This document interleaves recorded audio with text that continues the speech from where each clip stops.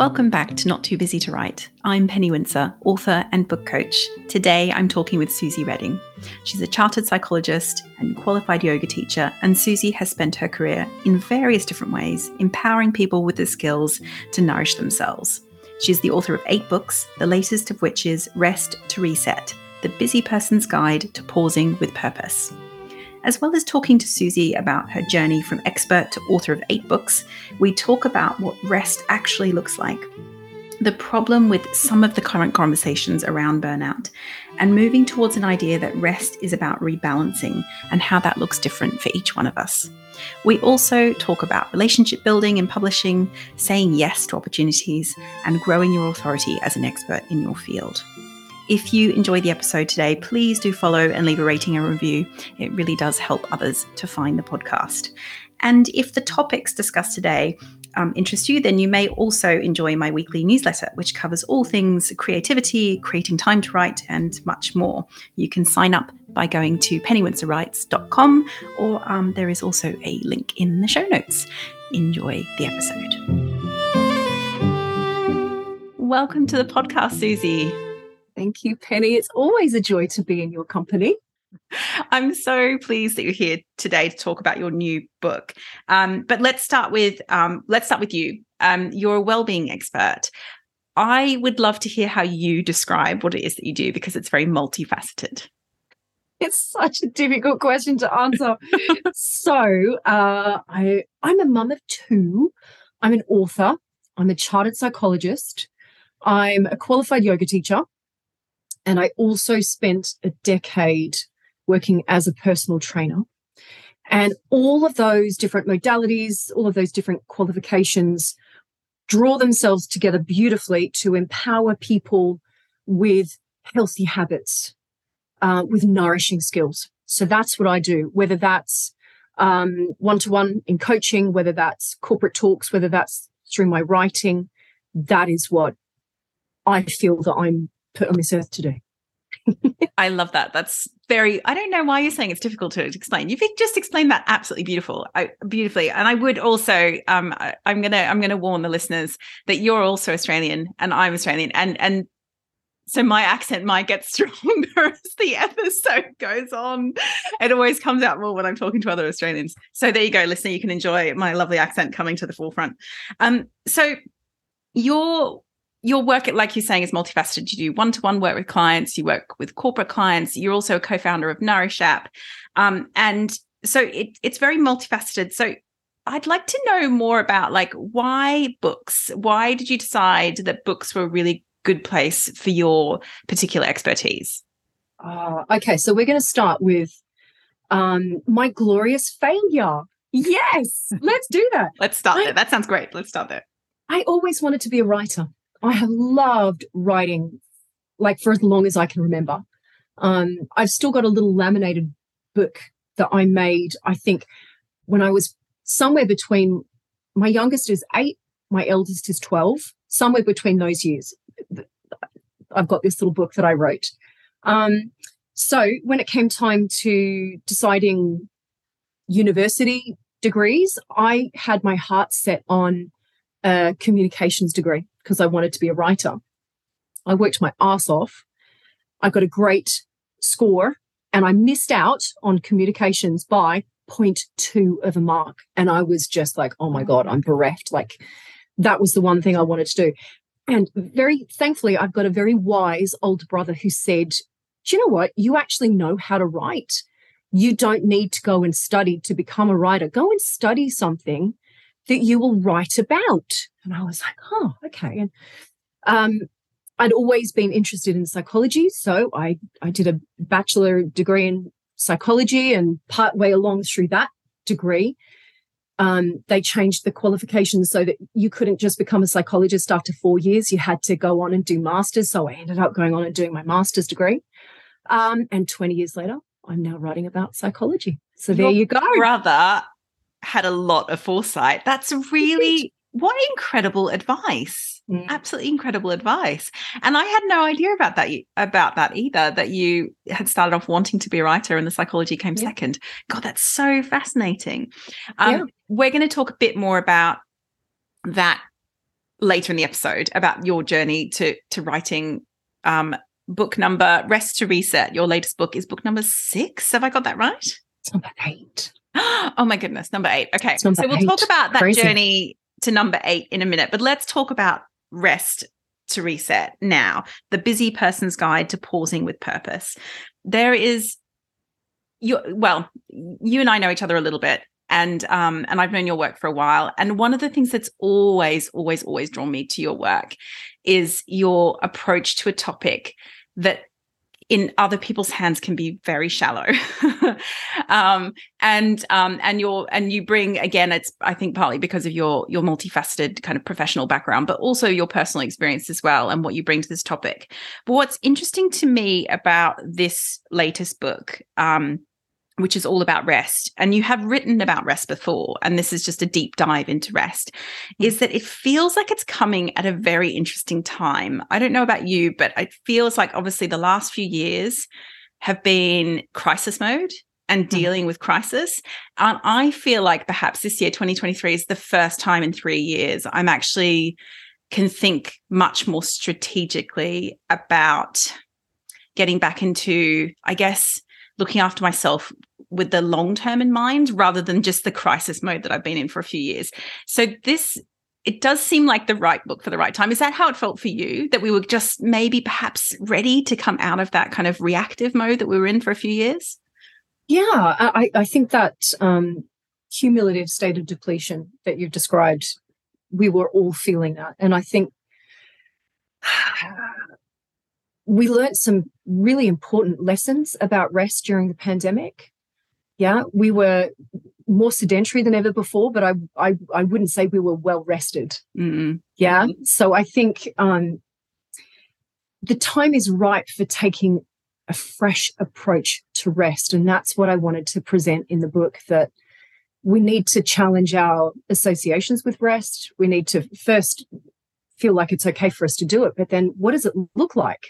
Yeah. Now that life is opening up again, we've got more choice, there's more freedom. Yeah, it's the perfect time to take a look at our relationship with rest and let's broaden that toolkit. And then, yes, spot on, rather than just fighting fires, let's take a look with that future focus of creating a life where there is sustainability and longevity in our careers and in our lives itself. Right. That's so interesting because, again, one of the things that I really like about your work, it's very practical, and you're all about teaching people the skills rather than just talking about these as sort of abstract ideas. And the way you just said that, what rest actually looks like. And in this book, you go into that in detail about this idea of like, what does it actually look like? And I love that because obviously burnout and rest is a conversation that's happening very widely in the media at the moment. And I'm not sure how you feel about how it's often discussed in mainstream media. To me, it often feels like it's missing the mark quite a bit, that it's almost a discussion that's happening amongst quite a lot of privileged people who have the ability to make choices that maybe a lot of society don't have. And that's, people on very low incomes who have to work very hard just to kind of meet basic needs, and then also all the people who are doing a huge amount of unpaid work, which life would collapse without it. So they can't choose to do less of that necessarily.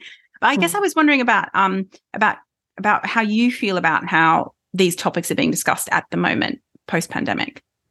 Yeah, I think you're absolutely right. There is far too much emphasis on the individual. Yeah, which I address that in the book. Most of my titles are about self-care, but not for a minute am I saying that the burden lies, squarely on the shoulders of the individual. What we need are compassionate infrastructure where people are supported. The fact is, we can't have these conversations without addressing those inequities. So it's essential that we go there. Yeah.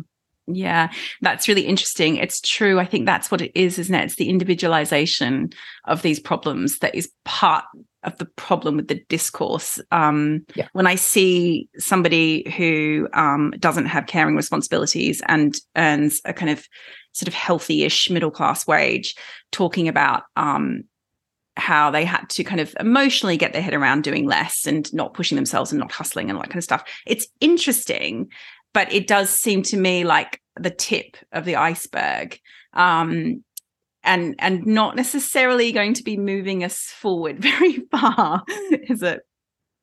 Absolutely. There needs to be widespread, large-scale change. Yes. Yeah. And it's interesting. Your work has always seemed to me quite radical in that sense. This idea of, first of all, radical in the idea that that sometimes what we need is tiny, rather than huge, and radical in the sense that sometimes you need to really, really advocate for yourself to get it, and also that it's not also entirely each of our individual responsibility either, that it's a collective responsibility. And to me, that feels in a way pretty radical compared to a lot of the conversation.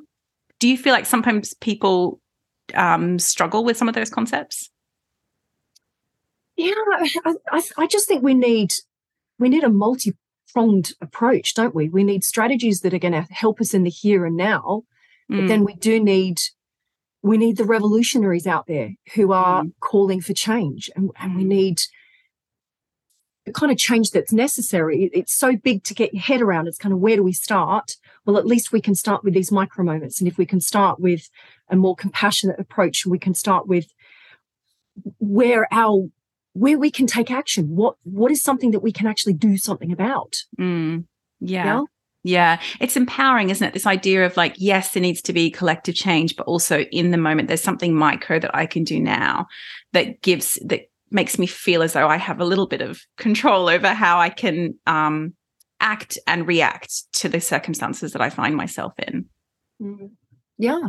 I mean, we talk an awful lot about, in this self-care realm, we talk a lot about soothing. Well, actually, I don't want to soothe everyone. I actually want to resource people so that they can stand firm and channel their anger in a way that's constructive so that we can create the change that's necessary. It's not always about putting out the fire. It's about how can we stand firm? How can we be heard? How can we create that tangible change in our own days, in our own jobs, in our own organizations, in our own family unit?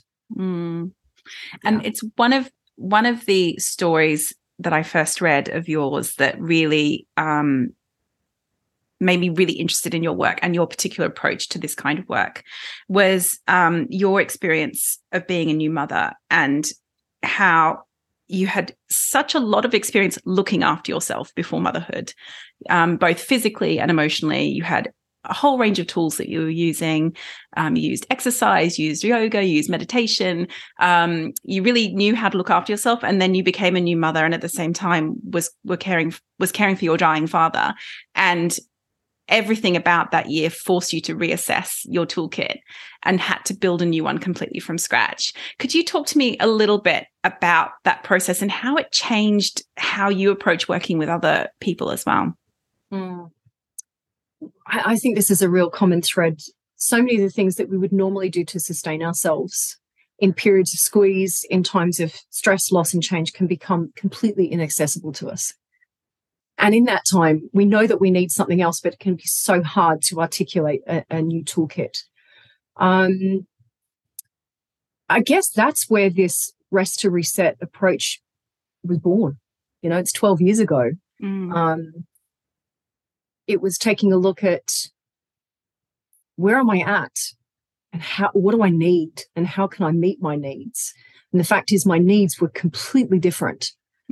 So the toolkit had to be completely different. And it's not just that, it's the variables that I was embedded in were totally different. Yeah. So that was one steep learning curve. But I've spent the last 12 years building on that understanding, and the breadth of that toolkit keeps growing, and the different ways of conceptualizing it has changed. So when my first book came out, I talked about the vitality wheel, different ways that we could look after ourselves. In Rest to Reset, I'm getting more granular. I'm taking a look at, okay, so this is how you've used your mind and your body, or these are the kind of environments that you've been in.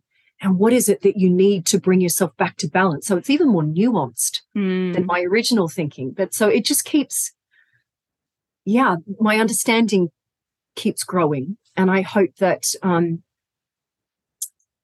the application of that understanding gets even easier to use. Does that make sense? Yeah, definitely. Yeah. And I can see that with this one. And I'd love to ask you about the 8 pillars of rest. I'm going to open up right now, so I'm looking at them.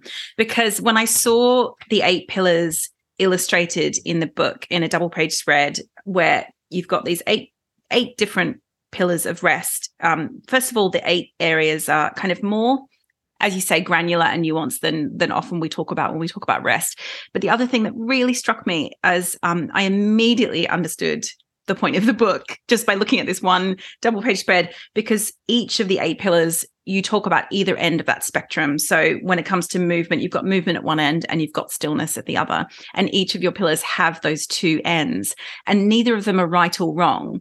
Both of them are needed by us as humans in different quantities at different times and when we're in different situations. But can you talk me through this these 8 pillars and how you came to this idea and how you're finding it's helping people to understand what it is that they need? Sure. When I first started researching rest, I came across a lot of different sort of categories or typologies where it was sort of like physical rest, mental rest, social rest, creative rest, that kind of thing. And that to some extent makes sense. But what that didn't help me do was to identify what I needed in the moment. That didn't tell me, do this thing. I wanted something that was more specific that would help people identify, oh, okay, so in terms of movement, well, how much have I moved my body? Or what kind of movement have I engaged in? Or if I've been still, have I been sitting? Or have I been standing in stillness? So the whole point of the pillars of rest is to sort of connect people with where they're at and help them identify what they need. What is the thing that will bring them back to balance? And I think that was the other thing about rest that just didn't really make sense to me. You know, people were talking about, okay, so physical rest. Is that lying down in Shavasana at the end of a yoga class? Or is that actually the movement of the yoga class? But you know, people don't associate movement with rest. They associate lying down in stillness on your own doing nothing. Yeah. Okay, so yeah, that is a type of rest. But actually, if you think about someone that's been on their feet all day in a retail environment, they might need stillness, lights out, like just give me a break kind of thing. Whereas if I've been sat picking at my keyboard all day, I don't need more stillness, sedentary stillness. I actually need to get a breath of fresh air with some nature. So the 8 pillars of rest is designed to help people identify what they need and how they can meet those needs. And I spent an awful long time thinking about what these pillars would be. And in this book, I want people to understand that you can make your own pillars, right? These are just what I've settled on. And I can't tell you how many conversations I had while I was out walking. My morning ritual, I'd drop the kids at school. I'd get the best local coffee. I'd go for a walk. I'd pick up the phone. I'd call mum in Australia. I'd be like, okay, so what about this pillar? And she listened to me for hours on end. But those pillars are, we've got movement and stillness. We need to bring ourselves back to balance, whether there's no right or wrong. It's just thinking about what you need. And then we've got stimulation or a break from stimulation. Maybe we need more energy, or actually quite often we need a dissipation of energy. Sometimes we need solitude. Other times we need to be in the company of others. Then it comes down to like how we're using our brain. Have we been engaged in lots of mindful focus? And actually we need more of an opportunity for spacious, a free wandering mind, maybe a bit of daydreaming. And then we've got our emotional health. Do we need to to bear witness to our emotions, or actually we need a break from our emotions. That's also fine. And then in terms of challenge or ease, maybe we need something that's comforting, something that's really familiar, or maybe we need something novel, something that piques our curiosity. And then this is the really big one for all the caregivers, for all the nurturers, the educators, the parents. We need a balance between an external focus, giving, and an internal focus or receiving. So this is another way that we can bring ourselves back to balance. There's so much I identify with in these pillars. Oh my goodness, it's so crazy. And it's in a way, I think I've been, and maybe because as well, I've been working very hard on this for many years, as you know, with you were one of the interviewees in my book, and we discussed it at great length, this idea of like looking after what it is when we're caregivers, of looking inwards to see what we need. But just one example being stimulation. I'm in a very high stimulation house. It's the first day back after half term, let's just say that, and I am relishing the silence. But there is, it's sort of actually almost hard to explain just how intense the stimulation is here. And because I get used to it, I sort of forget, but it doesn't mean that I don't need, just because I'm used to it, it's not that I don't need breaks, but I can sometimes forget. And when I can tell when my reserves are low, when I suddenly start noticing how much stimulation I'm getting. And one of the things that happens is that my son asks me the same questions over and over and over again, but for hours on end. But if I don't reply, he'll get really upset. So I have to reply. There's kind of a thing I go through, and I can kind of go into auto mode a little bit with it because they're the same things over and over again. But because it's very intensely stimulating, I have to build things into my week where I take all the stimulation away completely. And one of the things that I found that I really love doing is going for a run, because nobody can talk to me. I'm outside. Nobody can approach me. I can't take anyone with me. It's not like exercising in the house, on a yoga mat where people could walk in the room and talk to me. Literally, like I'm literally running away from everyone. And that's actually, I've realized, one of the kind of counteractive things that I can do to the stimulation, even though in a way, like running is still a very active thing. People wouldn't think about it as rest, but to me, it feels like a rest from listening. Yeah, absolutely. There's a beautiful freedom in that. Yeah. I use running in exactly the same way. Yeah. And when I don't have the energy for that, then it's walking. Yeah, absolutely. But yeah, it's interesting, isn't it? How, of course, because what we need changes so much over time in different seasons of our life. And the idea that, if I could have told 20-something me that running would feel like rest, oh my goodness, I probably would have been quite horrified. But it's funny, isn't it? Because it's resting, it's not resting my heart and my legs, but it's resting a whole part of my brain, which needs to rest. It is deeply restorative. Yeah. Yeah. So again, it's just moving away from this association of rest with sedentary stillness. It's looking at what is it that brings you back to balance? What is it that brings you back to harmony? What brings you peace? That's rest. And that's such an interesting point to make as well, because obviously this is a podcast which is listened to by writers, and most of whom, including most professional writers, who are doing writing alongside a whole lot of other stuff at the same time, raising families, jobs, running businesses, just like you are running another business as well as writing. And this idea that sometimes it can feel very difficult to give ourselves the time to write, but that sometimes writing for many of us is actually a restorative act. Yeah, it's both. It's both. It can be gorgeous self-expression. It provides us with the opportunity for mindful focus, for creativity, but we also need to give ourselves a break from it. And there needs to be an absence of problem solving and striving and ambition and self-expression. That's a very interesting question, how we nourish ourselves as authors. Yeah.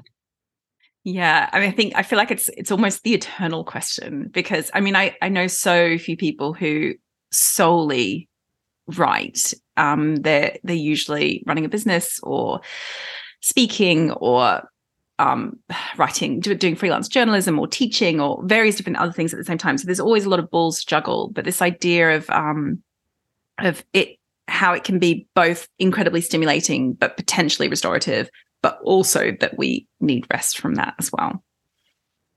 And every day that's going to look different. Indeed. Oh, that's the struggle, isn't it? But so, it's really interesting. Knowing your work quite well, it's so wonderful to see it laid out like this, because there's so much I can see of myself in this, and to have this idea to have a toolkit that's specifically laid out that you can kind of go to and be like, okay, that suits me, or that doesn't suit me. I can't quite figure out what's going on with me at the moment. Why is my usual thing not working? And then to have a place to go where you can be like, oh, I hadn't actually considered doing that instead. So it's incredibly practical and helpful. I'm so thrilled that it's landed as I'd hoped. We need a roadmap. I think for so many people, that stumbling block is, right, I know I'm feeling depleted, or I'm feeling jittery, or I'm feeling disconnected. But what do I do next? What do I do with this knowledge? Yeah. So I'm hoping that reframe to rest, thinking of it as this is how we reset. I hope that breaks down a lot of the barriers that we feel. But then I hope the pillars will help us identify. And then I hope the toolkits then gives us, well, this is what you do. I'm going to go and do that thing. This is what I need. I know that's what I'll do next. And they're really accessible too. So I think for anyone listening who's thinking, but I can't go to a yoga class, don't worry. They're not all big, crazy hour-long things that cost money. They really aren't. Susie is brilliant for always putting in a variety of suggestions, from the teeny micro to the macro. So I would highly recommend. But so I want to talk a little bit about how you've come along on your publishing journey. So this is your 8th book, and you've been with the same publisher, have you been with Asta the whole time? Yeah, I've been really lucky to work with Asta throughout that whole duration, and also Ren and Rook, who are also part of Hachette. So I have one children's book with Ren and Rook, but everything else has been with Asta. Yeah. So talk me through that. So your first book, did you write a proposal in the traditional way, or and then it went out to publishers, or did they approach you to do some work? How did that first book come about? It was really convoluted. You first asked me where my writing began, where the book began. Self-Care Revolution, my first book, actually began as a series of blog posts, because at the time I was doing a lot of walk and talk sessions as a psychologist, which I think is it's such a powerful method of delivery for coaching and counseling. However, it's very difficult to take notes. So normally in a coaching or a counseling session, people jot down, oh, I'm going to work on this, or this is my commitment. Walk and talks just don't facilitate that. So what I found was that there were recurring themes in my sessions, and I wanted people to have some kind of resource that they could take away to work with, and maybe some action points based on that. So having had a whole resource library, of creating a resource library of these things, I'm like, oh my God, this could be a book. So that's actually where Self-Care Revolution began. And I started writing that book as a way of, I just had my second child. I wasn't able to go out and work as I had previously with Ted. I thought, maybe writing a book could be a way of making a financial contribution, as well as being, present as I wanted to do in motherhood. So I wrote Self-Care Revolution. I just opened up the laptop and pecked away at the keyboard and drew all of these blog posts together with a narrative thread. And I got myself the Writers and Artists Handbook of the year, and I went through it, and I picked 3 agents that I thought would be a good fit, and one of them took me on. And so I was working with Jane of Graham Moore Christie, and we created the proposal together. Even though I'd already had this manuscript, I hadn't even shown Jane the manuscript. I'd just given her what I'd put into the proposal document. And funnily enough, a friend of mine interviewed me for a piece that she was writing in You magazine on self-care. And Kate Adams, who was commissioning editor for Asta, read that, got in touch with me directly, and I said, oh, funnily enough, yes, I do have a book on self-care. And Jane was a wonderful advocate and managed that whole process for me. But we were talking to publishers, but Kate contacted me directly. So it's funny how things work out. Say yes. That's so interesting. That's so interesting. And I think a really, really big lesson for anyone out there who are experts in their field, who want to write about their expertise. This is so important, because you can write a proposal and you can start building those relationships, but nothing is going to beat the fact that you were interviewed in You magazine, which is, I think, the highest circulation weekly magazine in this country. That is the kind of thing that gives you authority as an expert. This idea that that publications like that are printing your expertise. And this is why I'm always recommending to people that I work with that they're always thinking about not just about their proposal, but also thinking about, like, how am I creating authority around what it is I talk about? That's so interesting. I hadn't realized it had come about from that. And so your first book, Self-Care Revolution, which is really wonderful. And like I said, it was the first time I'd read about self-care in a way that didn't make me want to throw the book across the room. Like, because that's what all the previous ones had done. I had just been like, they had just felt like they were talking about bubble baths, was the sort of seemed to be the gist of previous stuff. And this was the first time I felt any kind of depth to the work, both professional and also the personal experience that you go into it in it. But so after that, how has that relationship evolved now when you're thinking about your next book? Is it you in conversation and collaboration with the publisher to kind of working out what it is that would be next, like what they think the market is interested in, what you think readers are telling you after reading your previous book that they're interested in? Or is it coming entirely from you and where your interests are lying? It's been a little bit of both. And I've been so lucky to have that relationship. So over the last 5 years, there have been ideas that Kate had suggested. What do you think of this? And I've said, yes, let's do it. There have been other ideas like Self-Care for Tough Times. I wanted to have an opportunity to take a look at how it's a different toolkit from Self-Care Revolution, which is, when life is smooth, these are the things that we can do. But during stress, loss, and change, we need a specific skill set. And I wanted to dive deeper into that. And Breathe, the journal, that was Kate's idea. Yeah. Stand Tall Like a Mountain started off as mindfulness. And I said, okay, but can we make it self-care?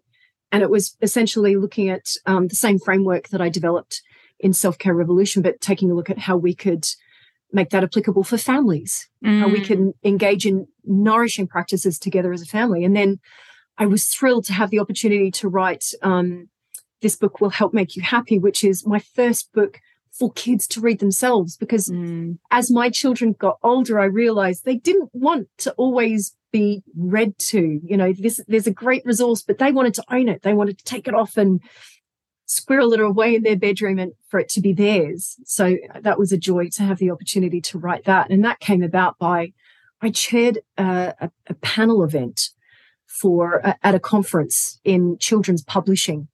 And I was so lucky that on the panel, there was a commissioning editor for Wren and Rook. And we got chatting and she said, I think you'd be the ideal person to write this book. And I'm like, yes, amazing. I'd been looking for that opportunity. So again, it comes down to saying yes to things, like chairing that panel event. That was totally outside of my comfort zone. But I'm so glad I did, because it's all relationship building. Yeah. So it's been a really interesting process of, I present my ideas. Asta, Kate's moved on now. I've been lucky to work with a whole variety of different people. It's a melting pot of ideas, and we see what the market says yes to, and we keep going. It's a joy. I can't stop. Good. Don't stop. I love that. I love that. Please don't stop. And so do you see more children's books in the future, do you think? Do you imagine there might be some more? I'd love the opportunity to write again. I'd love to. So this book will help make you happy. That's for 9 to 12-year-olds. I'd love to write a picture book for younger ones to read with their parents. I'd love to do something for teens. Yeah, there's definitely more to tap into there. Yeah. I'd love to do a deck of cards. I think a deck of cards for teens would be lovely. Yeah. Oh, I can totally see that. See that. Oh, that's so exciting. So there's still plenty of things that are keeping you excited about writing and publishing then. Yeah. Well, the fact is we keep learning and growing as individuals. Yeah. My skill set keeps growing. There are different applications. So yes, lots of ideas still bubbling away. And I'd love to talk to you about, as somebody who is juggling many different hats professionally, and different kinds of work, from one-to-one to corporate, like you say, panel events, you work with an app as well as your writing. Are you starting to get like a rhythm and a pattern to how you like to write your books? Is there a certain, does your week or month look a certain kind of way? Do you like to do a deep dive into writing certain days of the week and then do other work on other days? Or how does your schedule look now that you're on book number 8? I'd love to say that there's regularity and rhythm to it. Funnily enough, I think I did most of my writing during the pandemic, which was just bonkers because I didn't have a spare second to myself, homeschooling 2 kids and sharing one bloody device. It was just ridiculous. I became very skilled at writing a couple hundred words a day. I used to, honestly, when I was writing Sit to Get Fit, the kids would be in the bath. I'd be sitting outside the bathroom door watching them. I knew they were safe, and I would sit with honestly, the worst ergonomic setup possible, laptop on the floor, on my lap, pecking. I literally wrote 300 words a day because they were there, they were safe, and I could just focus on this thing and get it done. That's how I wrote Sit to Get Fit. Rest to Reset was a totally different scenario. The kids had gone back to school, and I had a fairly large chunk of my diary free for sort of like September, October, and I wrote a couple thousand words a day. And effectively I wrote that entire manuscript in about 2 or 3 weeks because I had that time to devote. And it's only 15,000 words long, or I think something like that. I've forgotten. But the book of, say, I think Self-Care Revolution was 30,000 words. Self-Care for Tough Times, 40,000 words. I had to chip away at those things. And I felt, I guess with all of my books, there's some kind of framework. And that's the thing that makes it. Once I've got that in my head, that's the anchor. Yeah. And then the structure of the book just flows from that. And I can just, each chapter is on a different, spoke of the vitality wheel. It all just sort of flows like that. So talk to me about how you come to your framework. I love that you were talking back in the beginning, you were saying that you would call your mum in Australia and you would talk through those different pillars to see if that worked. Do you find talking through your framework out loud is a really good way for you to process and to decide whether or not it's functioning in the way that you need it to function? Yeah, I would say probably before that, though, is a whole heap of time where there are 2 approaches. One, I go for a run and I deliberately try not to think about it. Or I go for a run or a walk and I deliberately try to nut it out. Generally when I'm moving, I get my insights when I'm moving. I also get my insights at 2 a.m. when I'd rather not, but we got to just go with what works, right? Forever taking notes. I have always got, like in the front of my journal, in front of my diary, I've got like notes so I can always jot things down because it doesn't stop, does it? It definitely helps, though, to do a little bit of verbal processing. And you've got to choose the right person. Yes. Yeah? Yeah, absolutely. It's so interesting, isn't it, how and we all work really differently, but sometimes also choosing to switch how we're doing it. Sometimes I start by just thinking and processing, like you're saying, like walking or running. And then I might write stuff down, and sometimes it's in like a mind map type situation Yes. where I'm trying very deliberately not to write in a super linear way, just to kind of make sure I can see connections where I'm not seeing before. And then once I've got that a bit more solid, then I might write more in terms of prose, and then I might talk to somebody about it, and that comes very last for me as well. Yeah. Yeah, we've got to nurture the ideas. You don't want to be asked too many questions too soon, right? There has to be that time to literally water the earth, to direct the sun's rays, let it grow, let it be a bit more robust before someone says, yeah, but how about, hang on. Yeah. Yeah. Got to really be so tender with these ideas and give them space to grow. Yeah. Oh, I really love that image. That's a really beautiful image.